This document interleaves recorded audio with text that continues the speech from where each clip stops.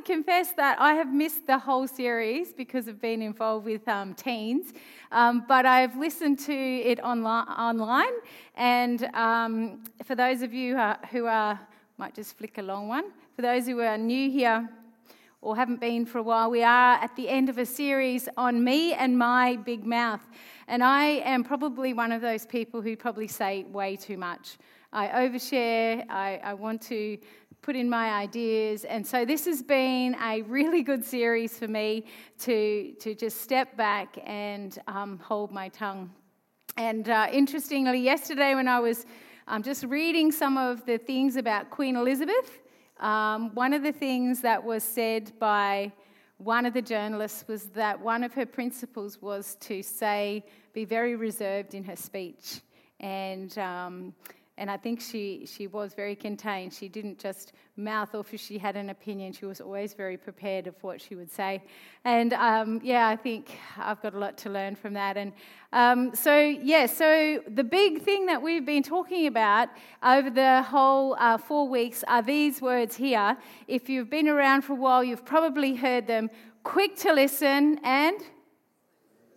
and if there's nothing that you take away from this series, if everything else is forgotten, if we can just take these few words away with us, then hopefully it will actually make a difference to our relationships in particular. Quick to listen, slow to speak. And I know for me, I have to tell myself that quite frequently, and many times I forget it. So I'm hoping that after this series and after listening to these messages many times, that I'm going to be a little bit better by God's grace. We started off this series with this thought here, that our words, we don't have to use them to be right, but use them to make things right.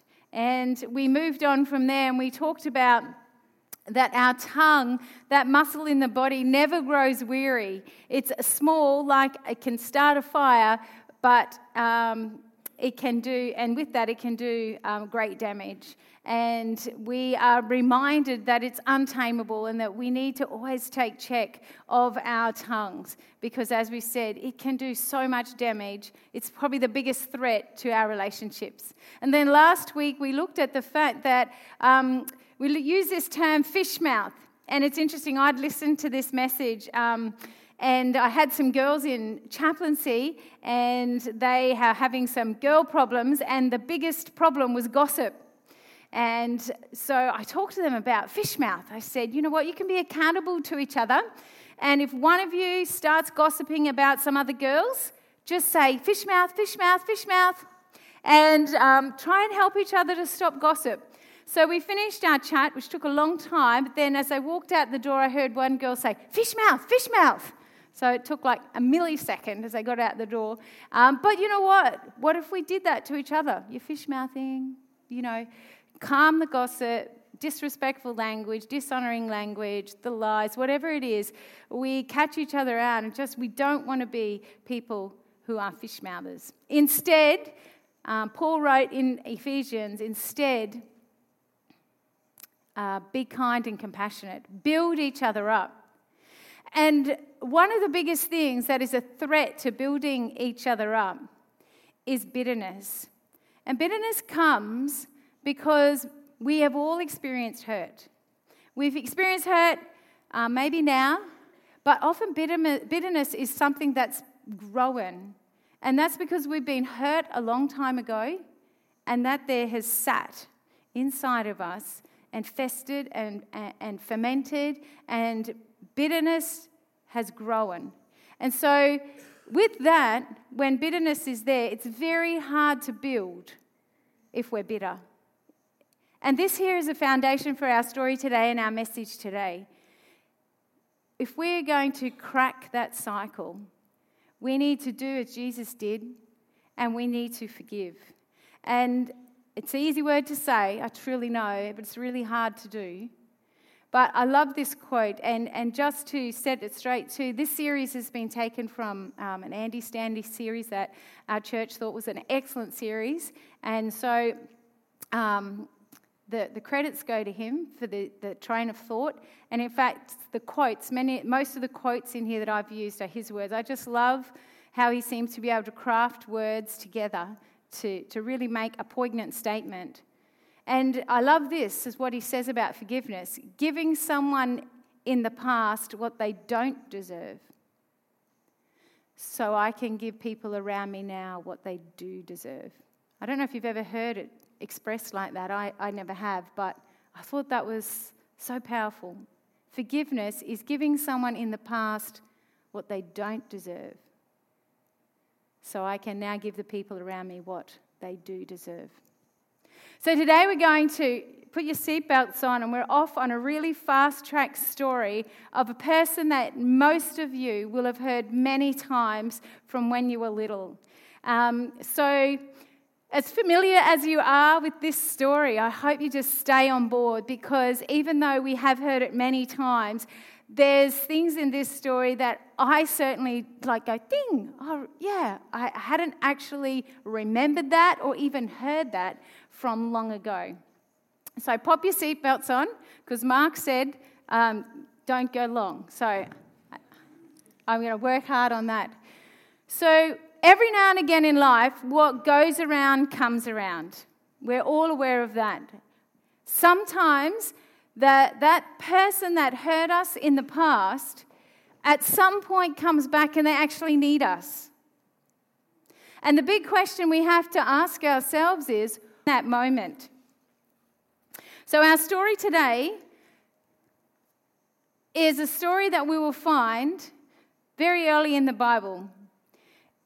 You have to read a fair bit to get the story of Jesus, but this story is perhaps one of the second most greatest stories in the Bible, and very much paralleled in many senses to themes of Jesus, as are many stories in the Bible. So early on in Genesis, not far in, we find this guy Abraham, who's given a promise, and that promise was that he was going to be a father of many nations. Well, he had a few sons. One of the promised sons is Isaac, who has a son, two sons, Jacob and Esau. So amongst it all, there's not a lot of people to have a nation. And then we find Jacob, he has 12 sons. And out of all of these sons, one of these sons has the power in a moment to either be an instrument in this promise, or God would have had to use another way. And this guy is Joseph. He's the 11th child, but the first child of Jacob's favourite wife. And something you can take away from this is, don't have favourite wives. Favourite wives cause trouble.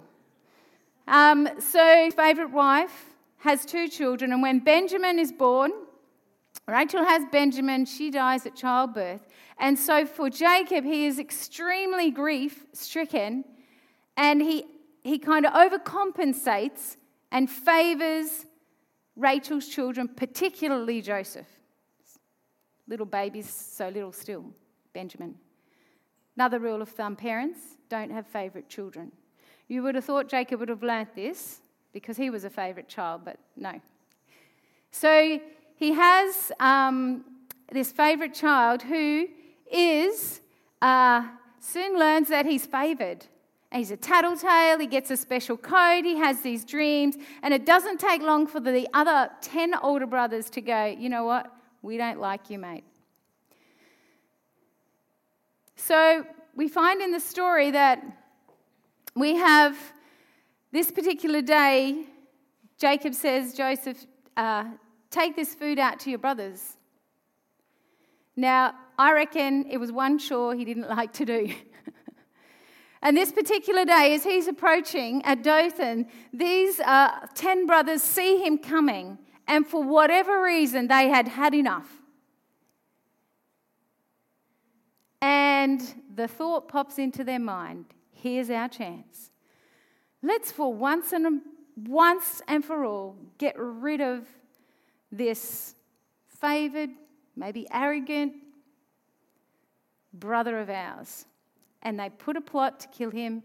Over here is a pit, an empty well. They go, let's kill him, whatever, in some blood, and let's pretend an animal ate him. And ironically, you find in the story, as it says here in Genesis, and this story spans a number of chapters, but in Genesis we find it says, as they sat down to eat their meal, they looked up and they saw a caravan of Ishmaelites coming from Gilead. So at this point in time, they've grabbed him and they've put him in a pit. Now, I don't know, I think sometimes we can rush through stories so quick, but I try to think, what was Joseph feeling? His brothers have just tossed him in, like, hey, I'm here, can I come out now? Or, I don't know, I'm not sure what he was feeling. But likelihood some kind of terror. But if he felt terrible in the pit, he was going to feel even more terrible really soon. Because when he had been thrown in the pit, Reuben, one of the brothers, had said to the other brothers, hey, maybe we shouldn't kill him. Maybe just leave him there for a bit, but let's not kill him. Let's just put him in the pit. And Reuben went off. But while Reuben was away, they are sitting down eating, and they see this group of foreigners, and Judah goes, actually, maybe Reuben was right. And he goes, well, why don't we just sell him to these Ishmaelites? Let's not lay a hand on him. Of course, he's our brother. So compassionate. Let's not kill him. Now, he was 17. I don't know who's 17 here, but there's a few of you that would be 17. Ethan's 17? Yeah. Ethan Redmond's an example. This is Joseph. Young man. He gets grabbed out of the pit. Now, maybe Joseph is thinking at this time, oh, phew, I'm out.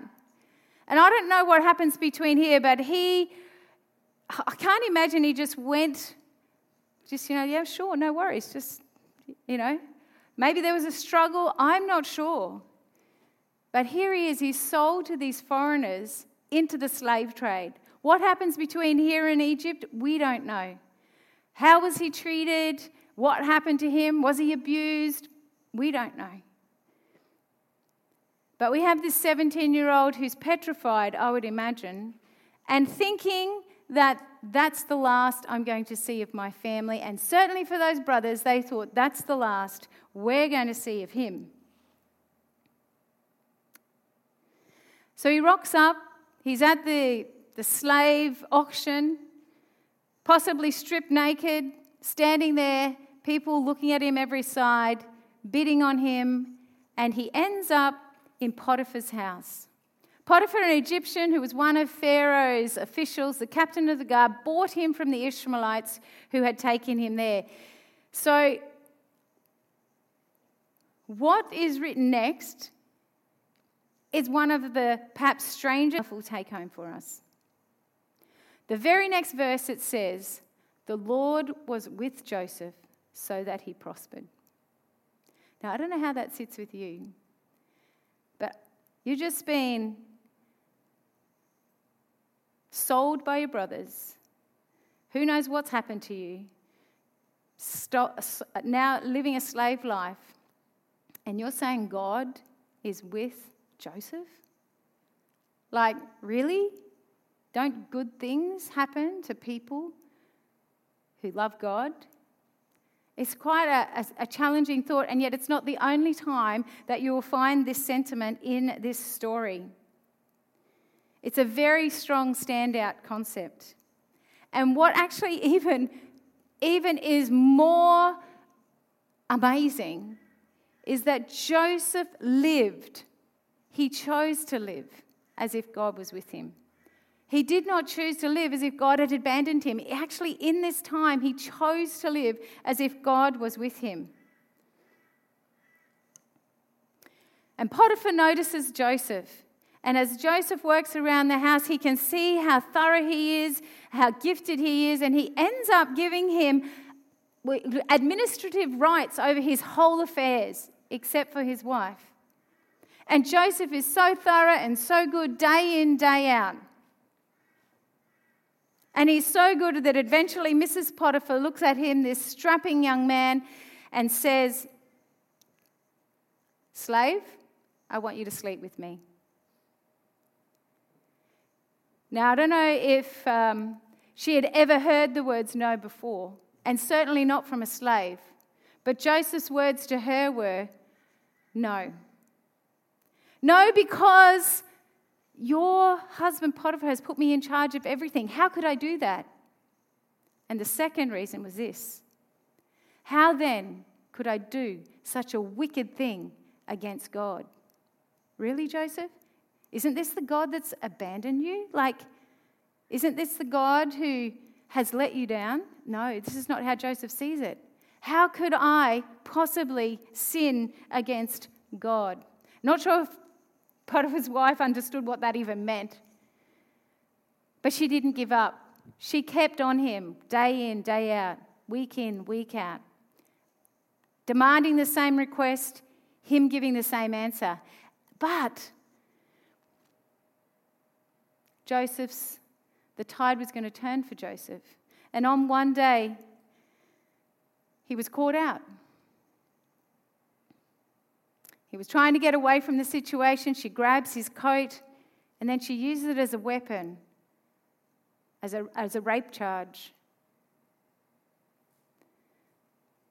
And then Joseph finds himself in prison. Potiphar had no other option.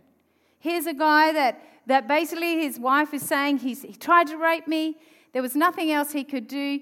And so he ends up in prison. Not just any prison, but where the Pharaoh put his prisoners. So maybe high security. Nobody knows exactly. But no, highly possible. It's very dark, very dank, and not very nice. So then we find, not long after this same passage, but while Joseph was in prison, the Lord was with him. Really? This is the second thing. He's been falsely accused, he's put in prison, and God is with him? Come on, God. This is ridiculous. When bad things are going down in my life, in your life, is this the first thing we think? God's with me? Isn't it so tempting? Isn't it the devil's way for us to say, why, God, have you abandoned me?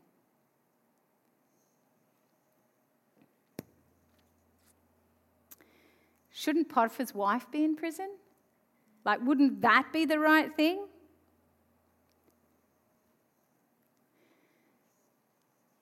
Ironically, in prison, he goes about same as he did in Potiphar's house, and as he's working there, he's thorough and he's careful. And the prison wardens, they see that. And it says in the Bible, God showed him, Joseph, favour and granted him kindness and granted him favour in the eyes of the prison warden.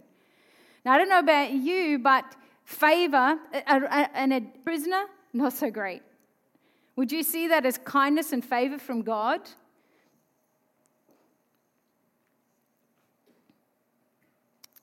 But this reminds us of this. Bad things have been happening to good people for a long time. But God has been with good people in bad times for a long time as well.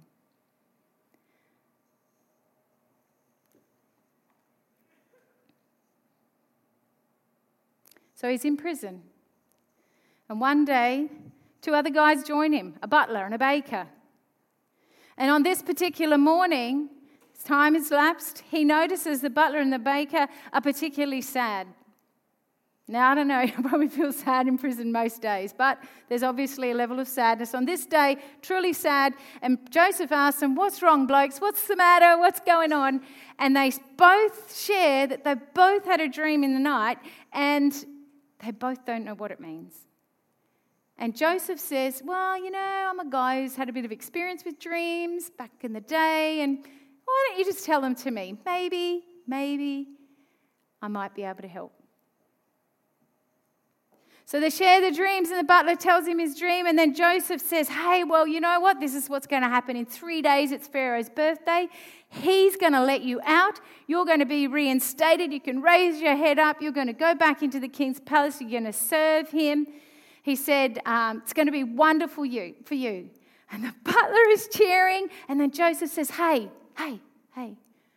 when you get out, Hey, tell him about me. Tell him, look, I'm here. I shouldn't be here.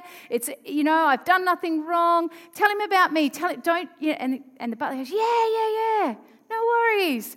I'll tell him about you. And the baker goes, okay, great, awesome. What about me? 3 days, baker, your head's going to be raised up, actually right off your body. And you're going to be impaled on a stake. You're going to be eaten by birds. Now, I'm not sure why he went into all that detail. You'd think if he knew the dream and the interpretation of it, he might go, well, baker, not so good for you, but no. And as it happens in 3 days, this is what happens. Joseph is left in prison. These two go out. What would you be thinking if you were Joseph? Will he come get me today? What about tomorrow? Is he going to come and rescue me now? Day in, day out, I'm sure he's thinking, surely the butler will, surely I'll hear something. But the Bible says this, the chief cupbearer got him. And this might be our story right now in some circumstances in our lives. We might feel totally forgotten. 2 years pass. 2 years forgotten. 2 very, very long years. And then one day, there's a rat-tat-tat on the prison door. There's people coming in. Joseph! They're throwing him into the shower. They're shaving him. They're giving him a new set of clothes. They're doing everything. He's like, woohoo! What's going on? You're going into the presence of Pharaoh. He wants to see you. So he heads into Pharaoh. And Pharaoh says this, I've had a dream, and no one can interpret it, but I've heard you say that when you hear a dream, you can interpret it. Well, Joseph says, I can't do it. The butler would be like going, what? Am I heading back to prison? What is going on? But God will give Pharaoh the answer he desires. Here we have it again. God, what? You mean this God that's abandoned you, Joseph? You're still claiming his name. And he's also pretty brave to be saying, yeah, Pharaoh, you might feel like you are God on earth, like little g God, but I have a big G God.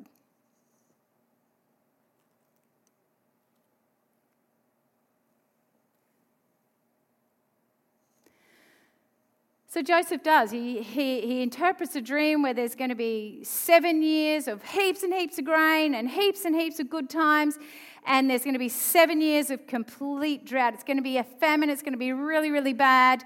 And he interprets the dream, and you'd think after that he would just go, so there you have it. But no, here's this young guy, straight out of prison, talking to the most important person in the known world at the time, and he gives him some advice. And he goes, you know what, Pharaoh? This is what you should do, Pharaoh. It's going to be like really bad, really good for 7 years. So what you should do is take 20% tax of all the grain. Anyone who gets grain, all the harvest, build yourself some big silos, put it all in there, store it all up. And when those 7 years of drought come, he said, you know what? Sell it back to the people. They'll totally forget about the years of abundance. They'll be desperate. It's going to be so bad. You can sell it back. You'll own so much. You'll have so much money. And maybe because it sounded so good for Pharaoh, he let him just go on. And off he went, and he said, but you know what? Also, Pharaoh, it's going to be such a big project, such a big job. You're going to need somebody in charge. You're going to need to get going straight away. There's going to have to be big silos built in heaps of cities. And you really need to... He's just come out of prison. Maybe he's had 45 minutes with the Pharaoh, and he's giving him this advice. There's silence. Okay, what next? And Pharaoh acknowledges, good plan. And he says this, can we find anyone like this man, one in whom is the Spirit of God? Now, all the other guys in the court were probably going, what did he just say? Is that what I'm thinking? Like, Is that a rhetorical question? Is he seriously meaning that guy? Like, you've only known him for such a short time. Like, this is ridiculous. This is outrageous. And we have it. Joseph for Prime Minister, then and there. Pharaoh said, since God has made all this known to you, and there's no one as discerning, as wise as you, you shall be in charge of my palace, and all my people that submit to your orders. Only with respect to the throne will I be greater. Joseph never realized that he was in training in the dungeon, in training in Potiphar's house for such a time as this. And he gets about. Then and there, here he is, Prime Minister elect. He's got amazing administrative skills. And through those 7 years, he does exactly as what he had told Pharaoh should be done. He gets that grain in, and then 2 years later, the famine, after those 7 years, 2 more years, it's really bad. It's stretching out beyond Egypt. And by now, Joseph is 39 years old.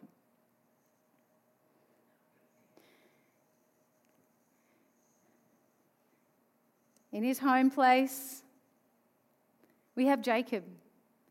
They're hungry. He says to his boys, go down there, buy some for us that we might live and not die. And they do. And on this particular day, these 10 brothers head into Egypt. Out of all the places in all of Egypt, out of all the towns where the silos are, they turn up at the very place Joseph is on this particular day. And we could put it like this. The stage is set and the fortunes are now reversed. The stage is set and the fortunes are now reversed.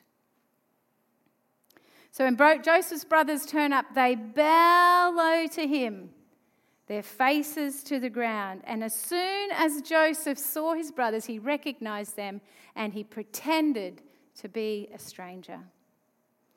This is Andy Stanley's line, but he said, you know why? Because he walked like an Egyptian. Anyway, I'm stealing his humour. Last time they saw him, he was a 17-year-old scrawny ratbag of a little brother. Now he's a 39-year-old, second most important person in the kingdom. Spoke another language, wore fancy clothes. Who would have thought? Here's the moment. What do you do when you've got the power and your words determine the destiny of your enemy? What do you and I do when we've now got the power and our words determine the destiny of our enemy? Do we turn things around? What do we do? What we've done with our bitterness and our anger? What do we do when we have the power and our words determine the destiny of our enemy? The next 3 chapters, Joseph plays a heap of games on his brothers. He calls them spies, he plays tricks on them, he asks questions about the family, and I'd encourage you to reread the story of Joseph.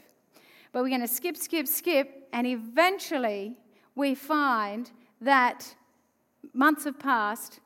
We find these guys all in a room with Joseph again. And maybe all this time was needed for Joseph to wrestle with his own emotions. What was he going to do? How was he going to answer this question? He had all the power. All the power.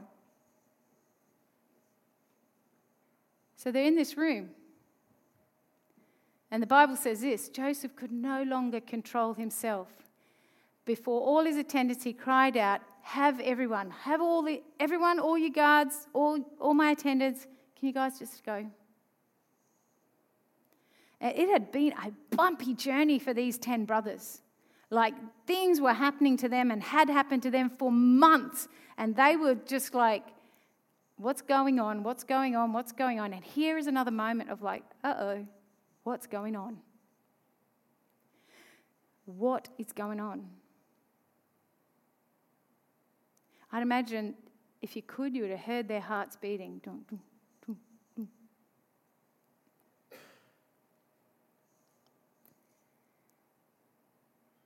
And then he says, I am your brother Joseph.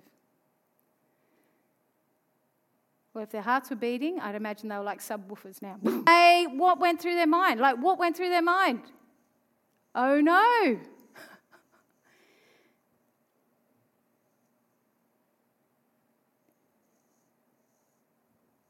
Their fate could be impaled out in the courtyard, one by one.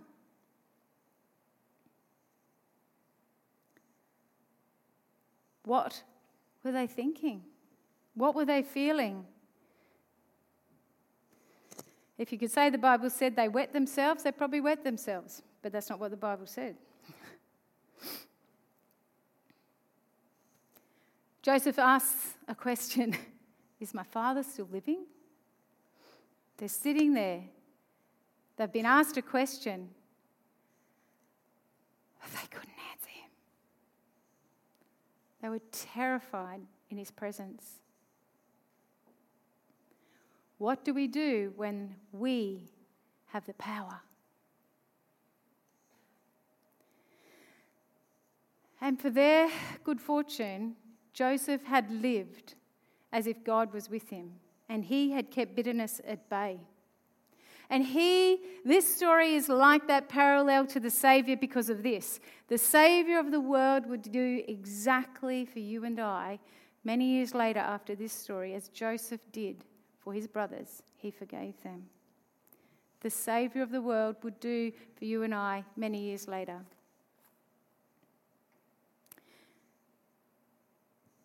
And in the story from this point, Joseph says, I want you guys all to come live in Egypt. Bring Dad, bring your wives, bring your children, bring the grandchildren, bring everything. Come, I'm going to look after you, I'm going to feed you. And that's what happens. And the years pass, and eventually Jacob dies. And the brothers, they go on ark. Dad's dead. Now it's going to go to rupture. He's going to get us and he's going to get rid of us. We're going to become his slaves.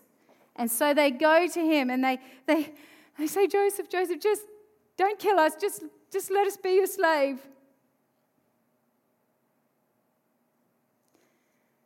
And perhaps one of the most powerful parts of the story, if not there's been so many, is this. Joseph says, don't be afraid. Am I in the place of God? Not am I God. He knew he wasn't God, but am I in the place of God? And sombering, I guess, for all of us, it's a question we have to remind ourselves or ask ourselves, like, am I? Andy Stanley puts it this way. You will never experience the good that comes from the bad unless you recognize that God was with you in the bad and then refuse to play God when things are good. Joseph says, God, you intended to harm me, but God used this to accomplish good. You know, God is bigger. God is big. I love that. I often use that at school. You know, my God is a big God. And this story is ridiculous in many ways. God seems silent, really, for Joseph. If I could just put my feet into his shoes and lived his journey, would have I lived the way he lived? God seems silent, but he was always with me, Joseph testified. God used me. I let him use me in my difficult times to do good. And in fact, so he said, don't be afraid. Don't be afraid. I will provide for you and your children. And he reassured them and spoke kindly to them. To me, that's the epitome of God, of love, and of grace. It's ridiculous. And this is where we end. The question is this: what do you and I do when we have got the power and our words determine the destiny of our enemies? We have the decision to pay back or pay it forward. We can decide whether we will take the cues from the one who gave his life for us and not the ones who took life from us. We need to take our cues from the one who is with us and not the one or ones who've abandoned us. Joseph lived as if God was always with him. He made that choice, and that's the call today. And if we do that and live like Jesus, we in ourselves will be free. And our words may just set another life free too. And we will experience God's amazing grace.